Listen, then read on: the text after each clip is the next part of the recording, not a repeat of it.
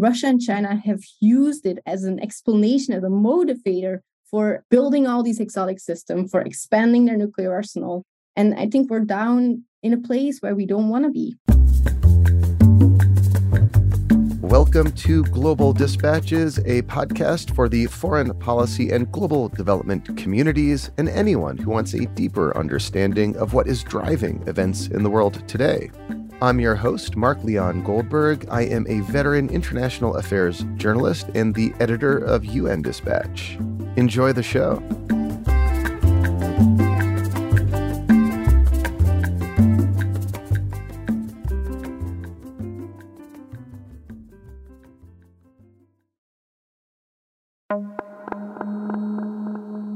When national security professionals discuss missile defense, they are typically referring to technologies that can intercept an incoming nuclear missile and blow it out of the sky. In a very basic sense, missile defense can complicate nuclear deterrence because as one side builds up its missile defense system, the other side is incentivized to build more nuclear weapons to evade those systems, and vice versa. The United States and Soviet Union recognized this dilemma and in 1972 entered into the Anti-Ballistic Missile Treaty to place limits on their missile defense systems. In 2002, the George W. Bush administration unilaterally withdrew from that treaty, and since then there has been a sharp increase in the development of missile defense technologies around the world.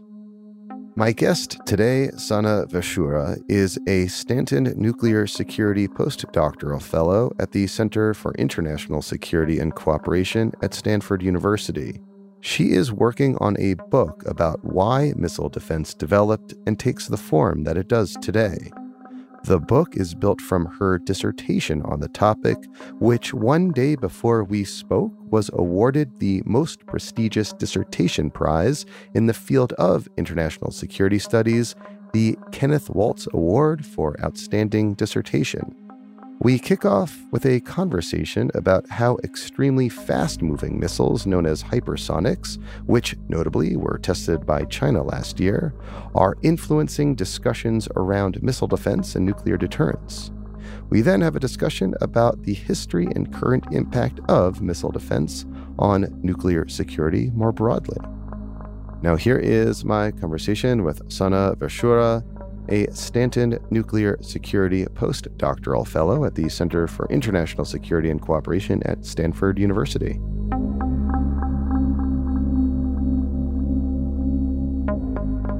So hypersonics are missiles that fly on a non-ballistic trajectory, so they have more maneuverable trajectories, and they are often said to fly quite fast. We call it Mach 5, which means that they fly faster than 5 times the speed of sound.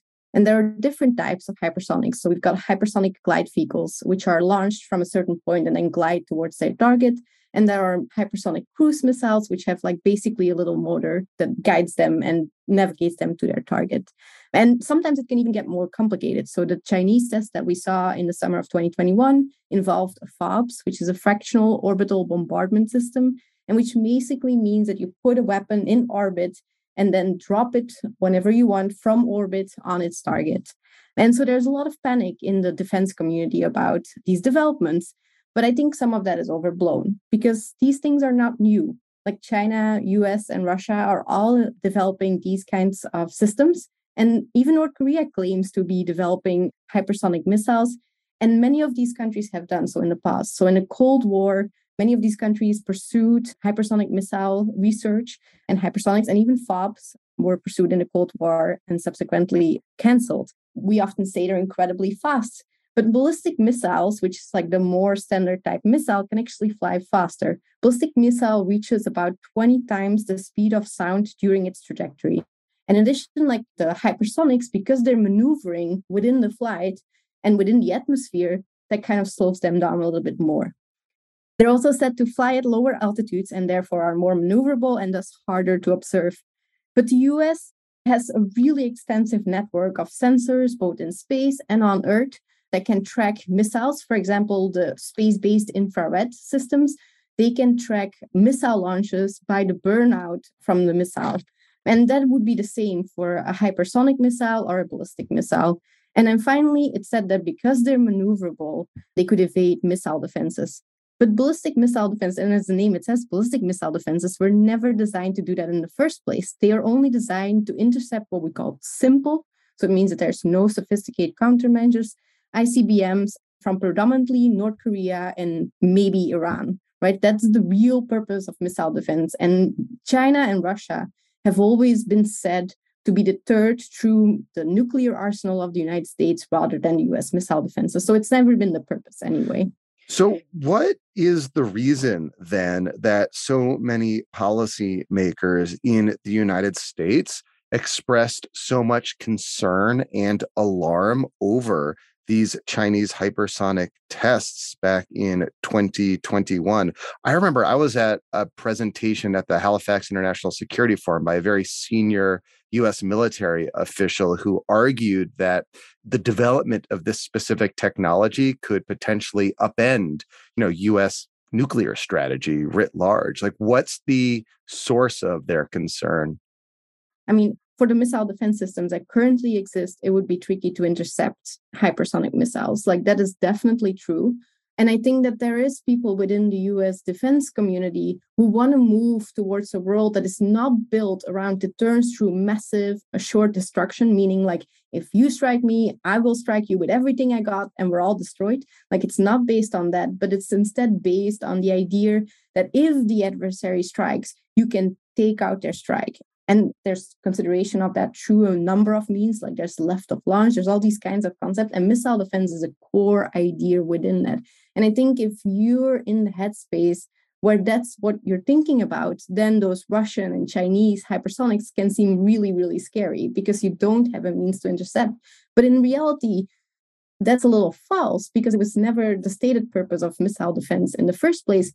And the missile defense systems have a pretty poor track record and wouldn't be capable to intercept any more sophisticated ICBM that would come from China, Russia in the first place. Yet it is your determination and the determination of other scholars that the reason China is pursuing hypersonics is because the United States is sort of wedded to this idea of a robust missile defense system. Is that right? Yeah, and so I think this is why we should be worried about the hypersonics. It doesn't necessarily change the strategic calculus as it exists within for the US defense community, but what it does do is that it is a sign that things are really wrong. It's a sign that all these countries are engaging in a novel arms race, and I think ballistic missile defense is an important driver of that. So I want to probe that point specifically, but before we get there, I'd love to have you kind of take us back and articulate the reasons why in the first place the United States developed a anti-ballistic missile program, and then why I think it was in 1972 that the United States and Russia agreed to a anti-ballistic missile treaty. So kind of briefly explain that history for us. The pursuit for ballistic missile defense has a very long history. So at first, the idea of intercepting missiles first emerged when the Nazi Germany used the V2 rockets, which were the first long-range guided ballistic missiles against European countries, and for example, the bombings in London, etc. And I think that really spurred quite a bit of research into seeking ways to prevent ballistic missiles from reaching its target. Particularly in the US, there was a lot of research in the 50s and the 60s. And the program had various names. It started out as the Nike Zeus program, then it became the Sentinel program with the Spartan and Sprint missile, and later became the Safeguard program. And what the overarching goal or the overarching program was the idea of creating interceptors that were missiles with nuclear warheads that would fly in the vicinity of an incoming missile and then explode. And because of a nuclear blast, take out that incoming missile. But detonating a nuclear weapon in space is quite problematic. It creates massive fallout. It creates an electromagnetic pulse, which could take out satellites. So there are like all these downsides with it. And all these technical difficulties too, because at that point, the USSR had massive amounts of intercontinental ballistic missiles, as did the United States. And so having to match a potentially massive strike with missile defense, the US didn't have capabilities for that. Like you would need to build thousands of anti-ballistic missiles in order to knock down an oncoming volley sent by the other side, right? Exactly. And that would be really hard to do. And that would also compound the problem of nuclear explosions in space. And so I think in the end of the 1960s, both on the US and on the Soviet side, I think they came to a similar conclusion, which was, first of all, these technical difficulties. And in addition, there was a lot of concern, and there's great speeches by McNamara, for example, about arms racing and about the idea that if you build missile defenses, that will just spur the other side to get more offensive weapons and more sophisticated offensive weapons that could evade the missile defense. And then you got to build more sophisticated missile defenses, and off we go on to a massive arms race. And then I think there was a third driver, which was that the idea that MAD, so mutually assured destruction, was the ordering concept of the relationship between the US and the USSR. The relationship was based on massive retaliation and not on other potential strategies that were floating around in which missile defense would play a much more central role. And so in 1972, leaders of both countries signed the ABM Treaty, which outlawed national missile defenses, allowed the countries to have 100 interceptors, each at 2 fixed ground-based defense sites. And later on, they signed a protocol in 1974, where the Soviets wanted to keep their existing defense around Moscow, which still exists until today. And the US wanted to go for an interceptor site and Grand Forks in North Dakota to protect a missile base. And so that's kind of where the ABM Treaty ended up. So basically, each side was able to keep a small number of ABMs at fixed locations. And then from 1972 until 2001, it's fair to say that's more or less where things stood. No, I think that there is an important pause we have to take before we turn to 2001, which is in 1983. So the Reagan administration comes along, and in March 1983, President Reagan announces the Strategic Defense Initiative, which quickly Star Wars. Star Wars, exactly. And in my opinion, and this is what my book talks about, this was driven by a heightened threat perception from the Soviet Union, coupled with a disbelief among important people in the Reagan administration that MAD worked. Instead, what they wanted to do was to prevent and deny the adversary a victory at any level of attack, including taking down a massive incoming barrage of missiles. So you're saying that it was key figures in the Reagan administration just didn't believe in the theory of mutually assured destruction? Yes, indeed. Instead, what they wanted to do is, so they didn't believe that the Soviet Union would be restrained by the rules of mutually assured destruction. And instead, what they wanted to do is to deny the Soviets military victory at any level of warfare, including in the case of a massive strike. They wanted means to intercept that massive strike. And hence you arrive with missile defense. And because you're thinking about a massive strike, this pushes the ideas into space, right? Space is the only place where you could theoretically intercept such a large amount of missiles. And hence they became incredibly focused on these exotic technologies like the X-ray lasers, which was like having kind of a nuclear device into space that would beam these X-rays and that could take out missiles multiple times. And then later on, this was changed to brilliant pebbles, which were small missiles that you would place into orbit and would kind of hover over the Soviet Union and could destroy a missile that was reaching, or there was hundreds of these, and they could destroy a missile that was trying to reach the United States. And ever since that moment, missile defense has never really gone away. But the Star Wars program never really took off, right? It was always a little far-fetched and fantastical, and Congress never sufficiently funded it, right? The technology really was exotic and it wasn't feasible. And I think there was a lot of research done. But I think it laid the foundation for the next generation of missile defense, which is what we're seeing today. And especially if you look at the Bush senior administration, and his plan was called Global Protection Against Limited Strike. This is the basis for some of the technologies that are around today and that are still being pursued today. For example, directed energy weapons, which is the more fancy name for lasers, is back, fully back at the moment. So it was in 2001 that Bush Jr., George W. Bush, ripped up the anti-ballistic missile treaty, unilaterally withdrew from it in the wake of September 11th. What were the arguments for doing so at the time? Like, why would the administration want to leave this treaty? Yeah, so in December 2001, it was a really extraordinary moment in many ways, right? The US was battling the aftermath of 9/11. There was a lot going on, and a lot that had nothing to do with missile defense. But still, the Bush administration decided that tackling the threats from rogue states like North Korea, Iraq, Iran was a top priority and needed to be pushed through. And so they decided to massively invest in a ground-based system, which we now know as the ground-based mid-course defense system, to defend the US homelands against attacks from these rogue states. Even attempted rhetorically to link it to terrorism, which was quite interesting. But in the process, they decided not to renegotiate the ABM treaty, which was what the Clinton administration tried to do, but instead to withdraw from it. And the arguments were technical. The arguments were about the fact that it wouldn't leave the US enough space to do research and deployment of ballistic missile defense systems. But in reality, I think it was much more of a symbolic move. By the end of 2008, only 26 of the 44 projected interceptors were actually in the ground, and all of these interceptors were prototypes. The US wasn't even in violation of the ABM treaty by the end of the Bush administration. But I think what it did instead is that it signaled that there was a new thinking in this administration.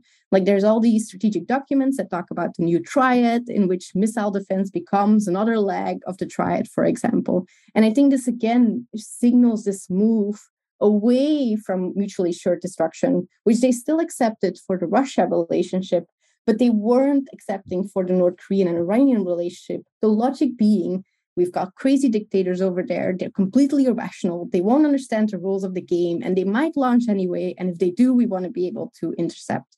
Which sounds a lot like what you were saying the Reagan administration officials thought about the Soviet Union back in the day. Yes, exactly. I think that there's quite a bit of recurrence within these debates and dynamics that come back all the time that are really interesting to study. The U.S. decides to, develop ABMs principally to take down missiles shot by North Korea and potentially Iran, withdrawing from the ABM treaty.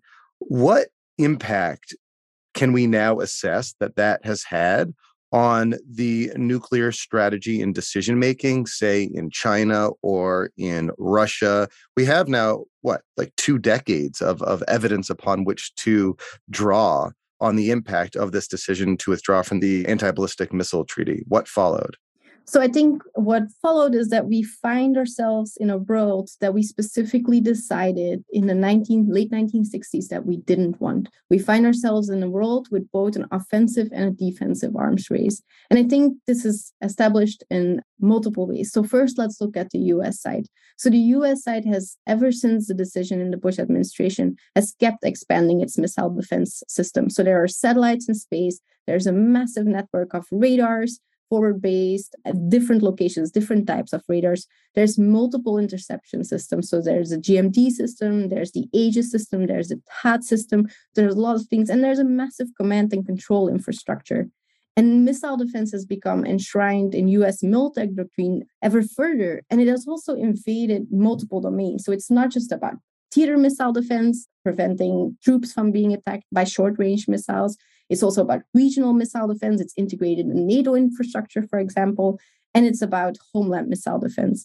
And then now in the most recent, the Trump Missile Defense Review in 2019, we saw this idea of returning to space, of investigating space-based interceptors. We saw a reemergence of directed energy weapons research. We saw the idea that we need to take on these hypersonic challenges. And ever since, this just has kept growing. And I think what it has done is that in Russia and China, even though the US has always maintained that it isn't targeted at them, and the US also says that a lot of the stuff wouldn't work against their capabilities, I think it has created this idea that the US just will keep expanding and keep investing until it finds the thing that will enable it to take down the large incoming missile sets that could come from Russia and China. And I think they feel, especially in the case of China, which has a fairly limited arsenal, I think they feel threatened. There's a large amount of Aegis ships, which now one of the Aegis, the US has been investing, upgrading the Aegis Interceptor, which is called the SM-3 Block 2A, and to try and get it to be able to take down ICBM, so intercontinental range ballistic missiles.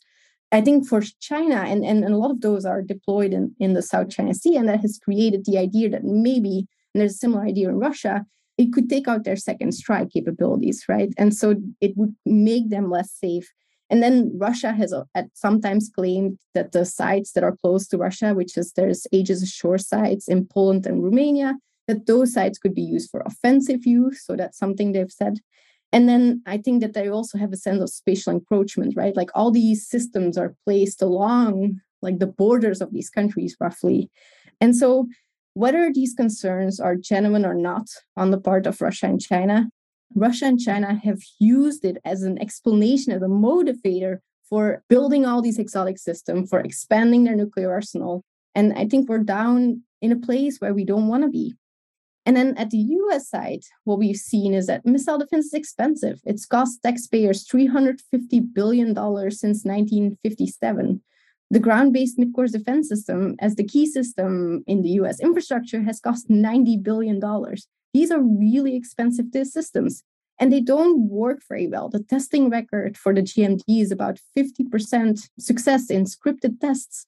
So I think that is something that policymakers should think about. And in addition, like the problem for the US side with missile defense, and I guess this is also an interactive problem, is that even though there are limitations to what the system can do, if a US president thinks that these capabilities offer him more than they actually can, he could be incentivized to engage in more risky behavior, which could then backfire because these capabilities might not at all be capable of doing those things. And so there's a serious risk of miscalculation and a risk for escalation with missile defense entering these strategic realm.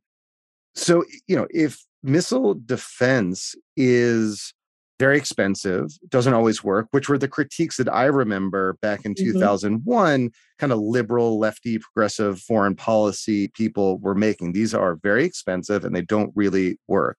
But there's like an added layer of argument against their value in American national security, because you're saying that, these missile defense systems inspire other countries to want to create better weapons to evade the systems. And on top of that, the possession of these systems by the United States might inspire an American president to engage in risky behavior. So it seems that these are weapons that counterintuitively might make Americans less secure. Yes, exactly.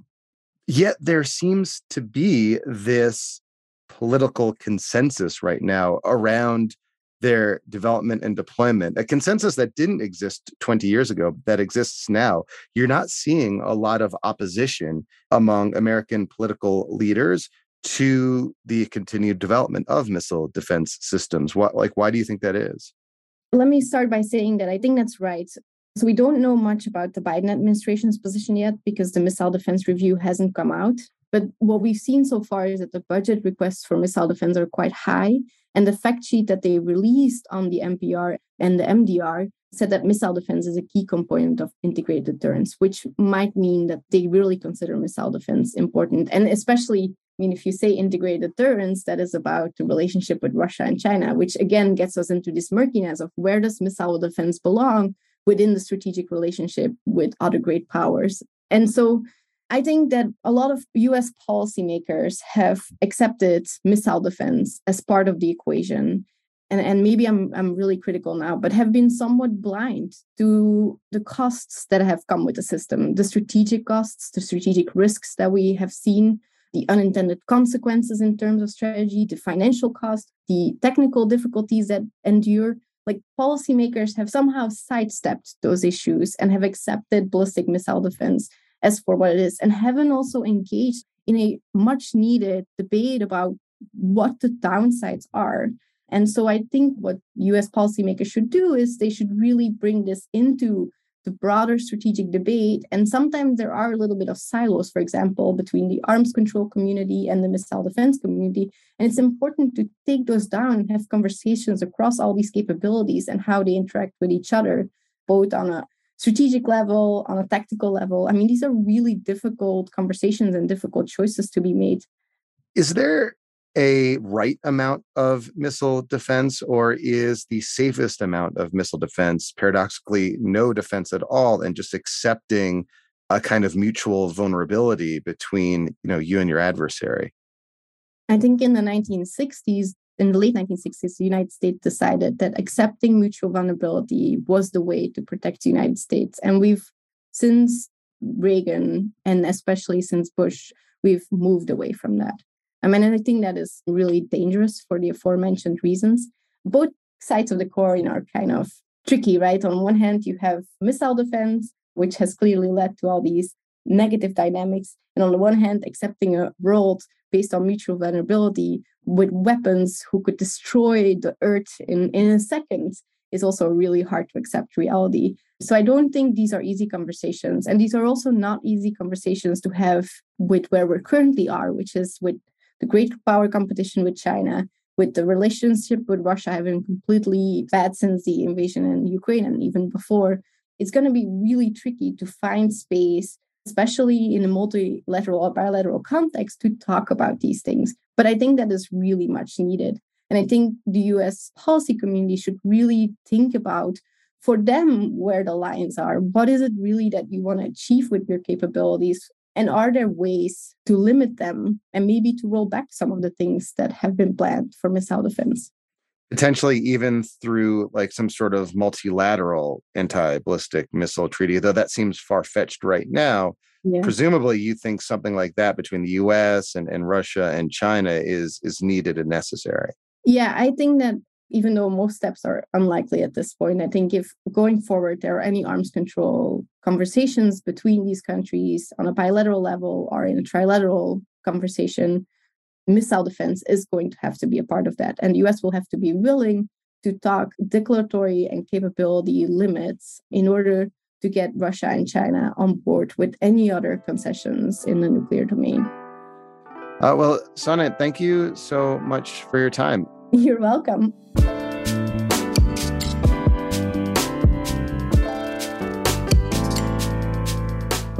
Thank you for listening to Global Dispatches. Our show is produced by me, Mark Leon Goldberg, and edited and mixed by Levi Sharp. If you have any questions or comments, please email us using the contact button on globaldispatchespodcast.com or hit me up on Twitter at Mark L. Goldberg. Today's conversation was produced in part through the support of the Carnegie Corporation of New York to bring policy-relevant academic research to the kind of policy audience that congregates around this podcast. The views and opinions expressed in this episode belong solely to those of us who expressed these views and opinions. Please rate and subscribe to our show on Apple Podcasts.